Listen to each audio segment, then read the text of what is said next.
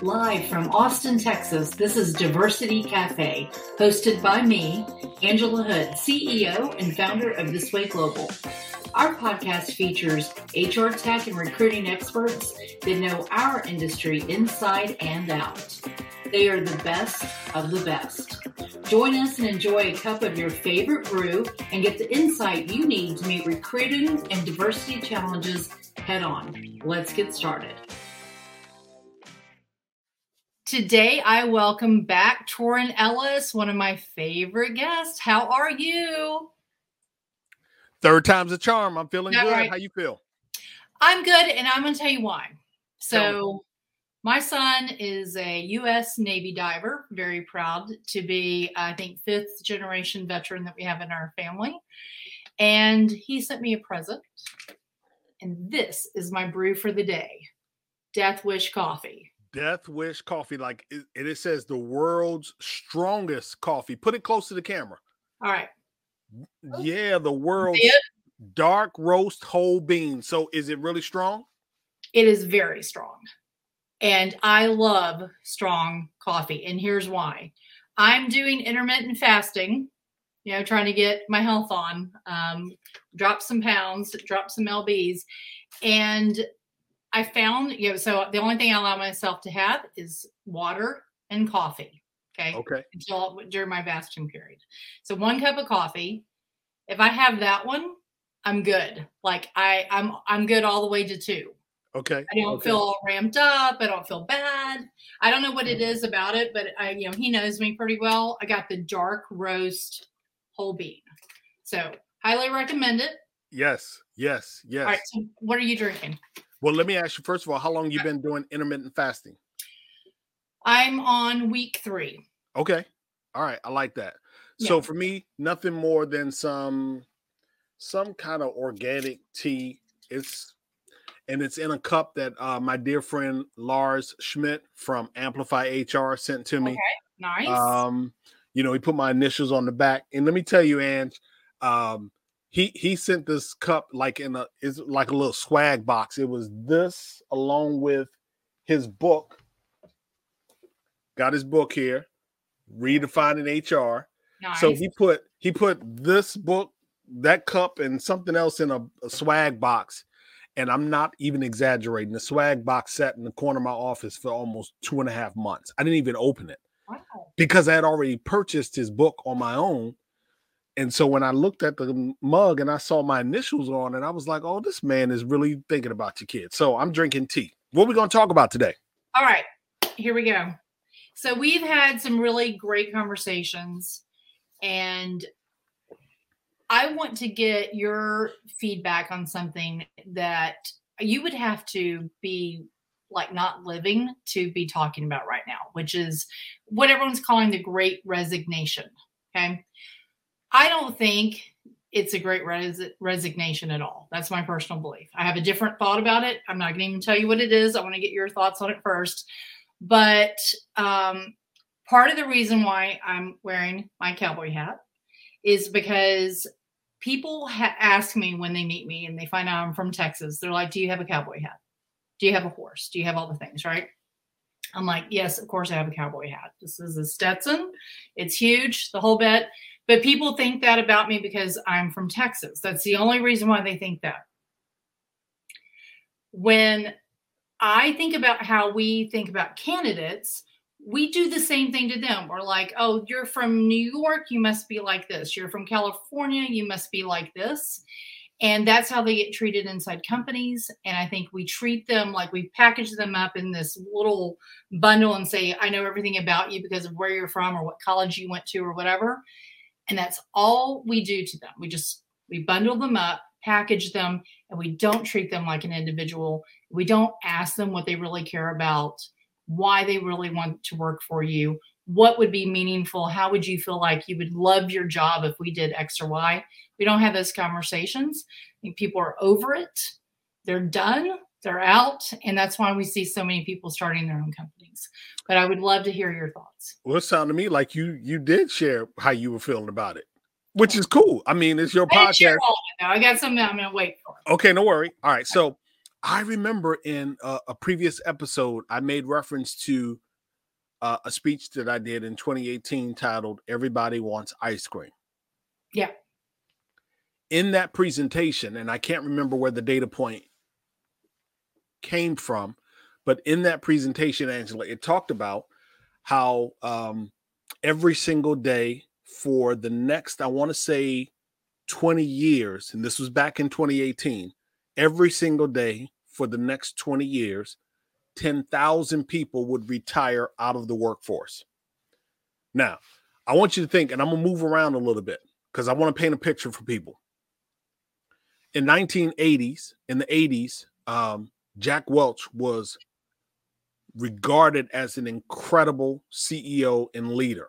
Business books written about him, case studies at Wharton Business School and so many other B schools were talked about Jack Welch and his reign time at GE. I'm not suggesting that he was or wasn't a good leader because I, A, didn't work at the organization, and B, I was in the military, coming out of high school, going into the military in the 80s. So my frame of reference is not that. But 20 or so something years later, now there are conversations that suggest that he was the father of outsourcing. Yep. So what do we have? We've always had business process outsourcing. We've, at least for the last 20, 30 years, been doing everything that we can to offshore employment and opportunity to places that are cheaper. We've had a continuous progression of technical advancement, technology implementations. So that's been a constant thread, even though it looks different today than it did in 1996 with the, really the push towards the internet.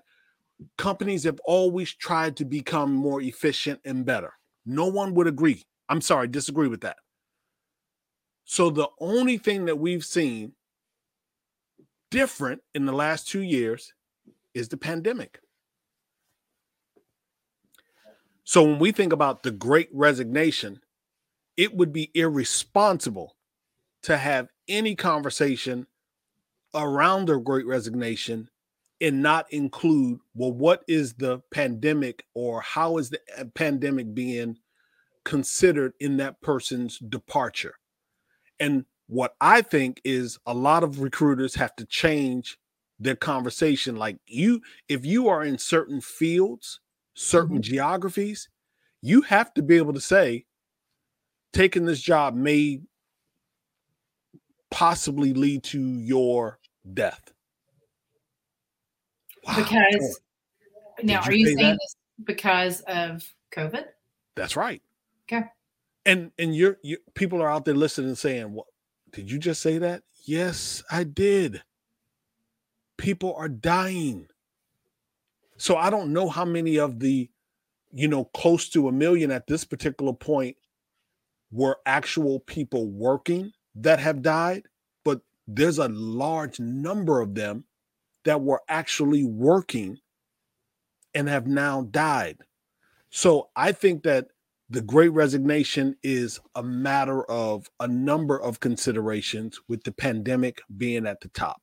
And I think when you have that very strong consideration around, this job may cost me my life. And if it's not because of an illness, it could be my mental and emotional stability. It could be my lack of recognition. It can just be because I'm not appreciated. It can also be I'm not being compensated. I'm tired of the drive. I thought I had to do it this way. I can absolutely do something different. It is a whole host of reasons. So, I believe the Great Resignation is happening. I believe it's happening for a myriad of reasons. Many of the reasons are consistent, Angela. They've been with us for the last 20 years. Black women have been starting businesses. Every single year it has grown, but it's grown more because they are just frustrated more. So the reasons that we've been considering have been with us for 20, 25 years. The pandemic is the one that I think has put it over the top. So I want to tell you the part that I didn't share, and this is because I think primarily I look at it from a very specific perspective. I'm a female engineer. I was, when my children were small, I was married, as I am still today, to a Marine fighter pilot. And day up and deploy, and they go to boat workups and all kinds of stuff. So someone has got to be able to take care of the kids all the time.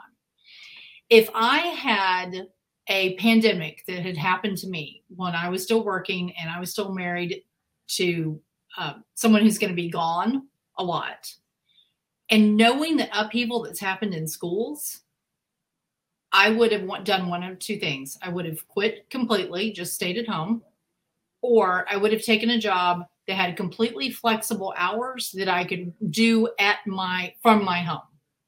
But my kids were always the priority. And I think with most parents, that's the way it works. And so one of those parents in a household with young children is likely saying to themselves, I can't in good conscience keep up a full-time role, especially one that requires me to go into an office somewhere or a manufacturing facility, whatever. I've got to be able to have the flexibility to be home if school's canceled, or if I don't want to send my kids into a place because I don't agree with the COVID regulations. I mean, there's just all of this uncertainty right now.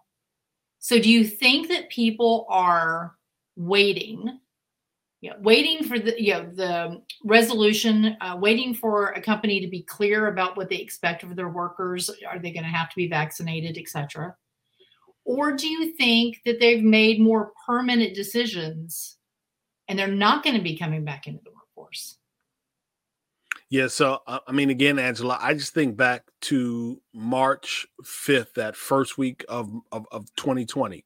It's terrible. And I remember when I was on Sirius XM that particular Friday, I think it was a Friday, and I remember the announcement came down from South by Southwest in your area that they were canceling. And the moment I saw that come across my email and across my Twitter feed, the moment that happened, no exaggeration, the moment that happened, I said, we're in for something. I don't know what it is, but whatever this COVID thing is serious. Here I am making that health-related, business-related response because of South by Southwest. And we were right. I'm not a seance or anything. Yeah, we were right. It is something. So the answer to your question is absolutely. But so this Bay Global's office was 150 yards from the convention center in Austin. See? And we were standing outside. It's like one of those moments where you're like, I know exactly where I was. We were standing outside in front of our office, and we were looking up the street towards the convention center.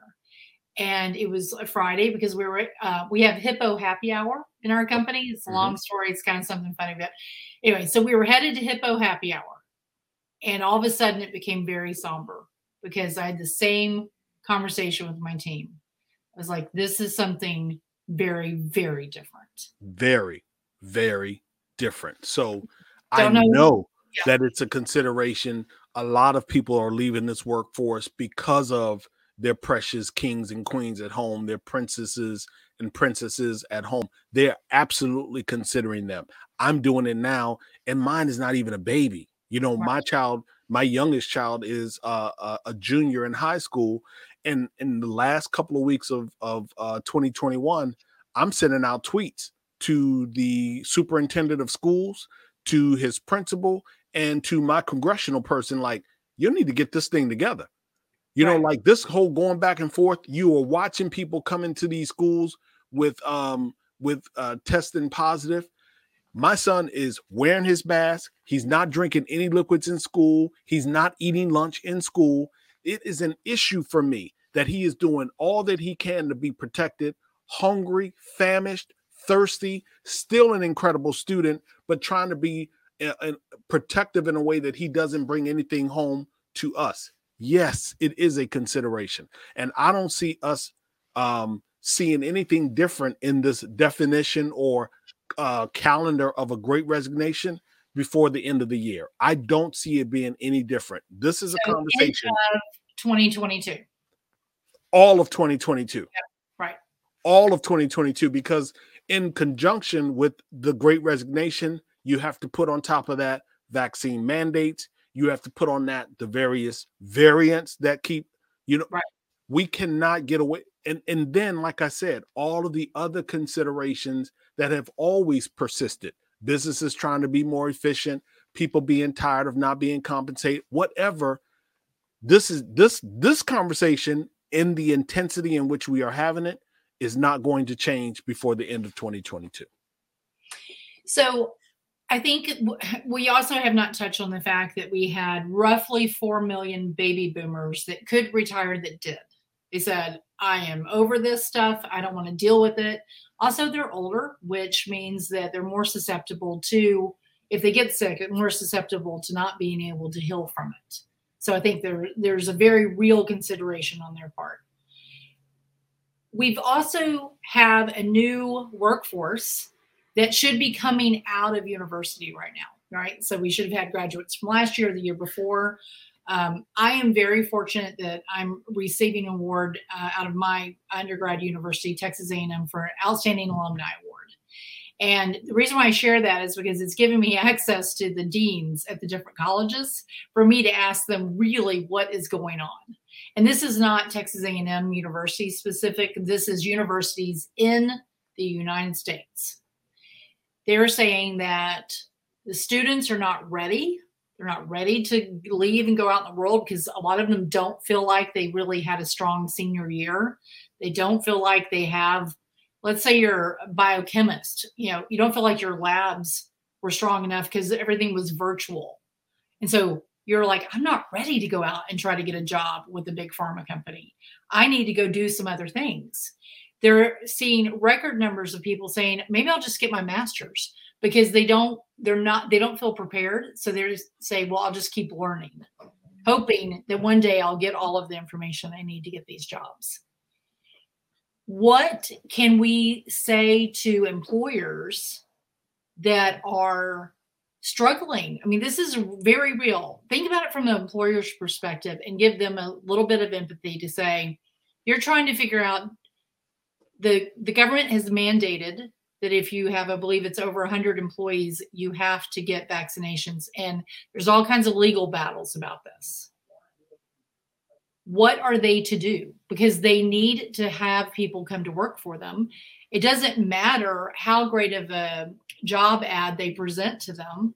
Yep. If the person doesn't agree with the policy that company has, how can they keep their company going and generating revenue? Because we need that to sustain our economy.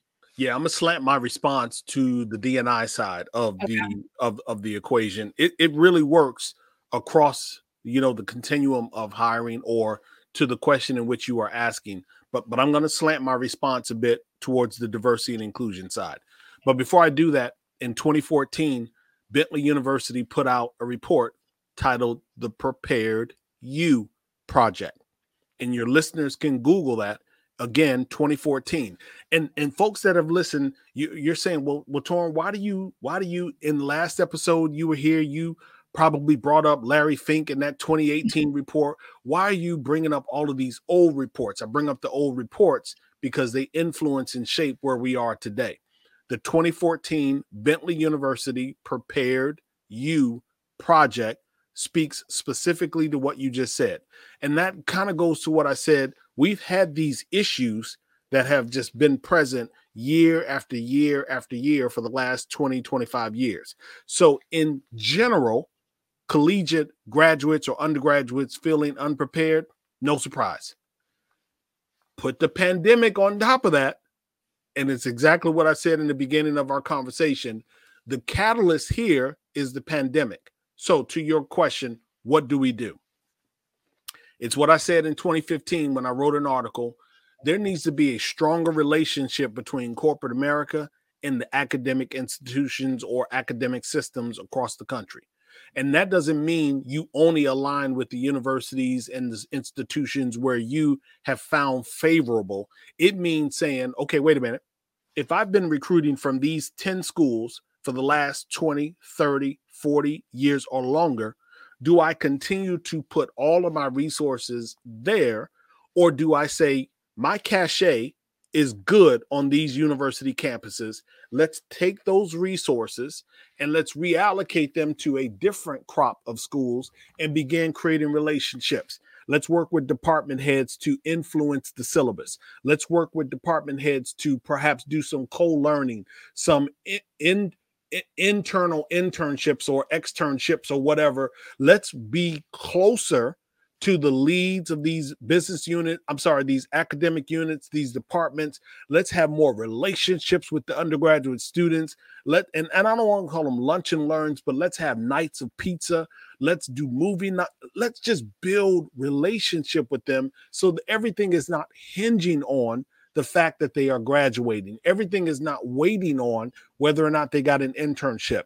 If corporate America wants to change the result or the preparedness of undergraduate students, corporate America is going to have to do something different. That doesn't alleviate the schools from having to do something different, but there's a gap. The schools are putting together these syllabuses and this learning track, this curriculum, and it doesn't line with what we need out here. So right. Even in their best effort, they're missing the mark. And these students are saying to themselves, wait a minute, I grew up on technology. I've been opening laptops forever, programming since I was 12, and I'm still not able to go into some of these organizations and be able to make an impact in a short period of time. So I just think the solution, Angela, is not that organizations are donating money to college campuses, but that they get on the college campus, and more than just a recruiting event, they got to create relationship. Well, and I think part of this relationship extends to the day, whether it be an internship or it be a permanent role, but when they start applying to the company, that you give them timely response back on those applications. So I'm not going to obviously say the company names, but we have about 5 or 6 companies that are very, very large that are customers of ours. And it takes them over 9 months, sometimes over a year, to hire a person. And they wonder why they have this fall off rate. I said, because the person needs a job. They want a job. They're proactively engaging with you to become employed with you. And the treatment that they get is this. And I think, the candidate experience cannot be underestimated about how much it affects not just are you going to be able to hire and fill these roles, but also your brand in the mind of consumers, because those people that are interviewing are also possibly your customers. Yeah, absolutely. Again, but now you're playing in a whole different territory, which is probably another pod. When we start talking about candidate experience, when we talk about what it looks like to be an applicant, what it looks like to be a prospect, what it actually looks like to be a candidate, 3 different personas, 3 different, journey maps should be created. So that's a whole nother conversation. So I won't open that one up. I'm just going to leave it on the fact of this Great Resignation is something that's happening. I think it's going to happen all of this year. And I think organizations, if they really want to mitigate that, let's just use the word mitigate. I think that they need to absolutely listen to their employees. I don't think they need to take all of their guidance and direction from necessarily a governmental agency, but listen to the voice of your employee. We got 5 generations in the workplace. Right. So if those employees are really, really telling you this whole return to work is not happening, it's just not working for us, then you need to take that don't discount your employees. Listen to them. All right. So we're going to set aside all the employers that have that luxury. Okay. The ones that have the luxury of not having work in place. But now I want us to take up very specifically the employers that you have to come to that facility because maybe you're in wastewater treatment. Maybe you're in some other form of utilities and, you got to have utilities operating still. Maybe you're in food packaging. We continue to have food. So what do you say to those employers who don't have the luxury of saying you don't have to come to work? Yeah, again, it's looking at work differently. In the software or software development space, they have something called sprints, agile sprints, 2 weeks, 3 weeks, whatever. They're short term, if you will. We need to look at work differently. And so if that means that we have a facility where it needs to be, People have to be on premise. Maybe we have staggered shifts. Maybe we have shifts where only people in the A shift are vaccinated. People in the B shift are the unvaccinated. So I just think that we need to be a bit more open and creative about how we are bringing people into the workplace. If I'm an unvaccinated individual and I'm reticent and I'm absolutely adamant about getting a vaccination, then I should work with other people that feel exactly the same way. I shouldn't have to necessarily work with that person if I'm vaccinated, if I'm boosted. So I just think if we have employees that are single parents, if you will, and have smaller children, maybe we, and again, looking at our data, a large number of them are that, or take public transportation. Cool. Then what's a way that we can put together a shift where, from a public transportation standpoint, vaccination standpoint, childcare standpoint, we are taking all of these things as much as we possibly can into consideration. And I think we continue to make our businesses run with minimal or less, risk of people contracting the virus. So, Torin, if a person is listening and they're trying to solve this problem in their own company and they want to reach out to you to talk to you, it sounds like you've got some really creative thoughts about how to approach these things. Where would they reach out to you, and what would you say is the best way to contact you and ask for help? Well, one thing about me is Torin knows how to play in his lane. And so while I may have some opinion, I may have some observation, some suggestion. I'm an analytical person, but I'm not a trainer. I'm not a healthcare professional. I'm not an organizational design individual. I'm a diversity and inclusion strategist. I'm a person who helps organizations mitigate the risk by not pursuing D&I. And so where you can find me is across all of social media at Torin Ellis. Again, across all of social media at Torin Ellis. Or you can go to my LinkedIn or website, which is torinellis.com. Love it. Thank you so much for joining us. I love to get your insight. And I don't think there's a bigger problem that we need to solve as a society. We're going to have to work together to solve it. And love having your insight on that. Thank you. Thank you, Angela. I appreciate you. Make sure you continue to have a good afternoon. All right. All right. Thank you. Bye-bye. Thanks for listening to Diversity Cafe. If you enjoyed this episode and would like to see the growth of fair recruiting, please share it with others. Post it on social media and leave a nice review. To stay caught up on all the latest, follow This Way Global on Facebook, LinkedIn, or at thiswayglobal.com.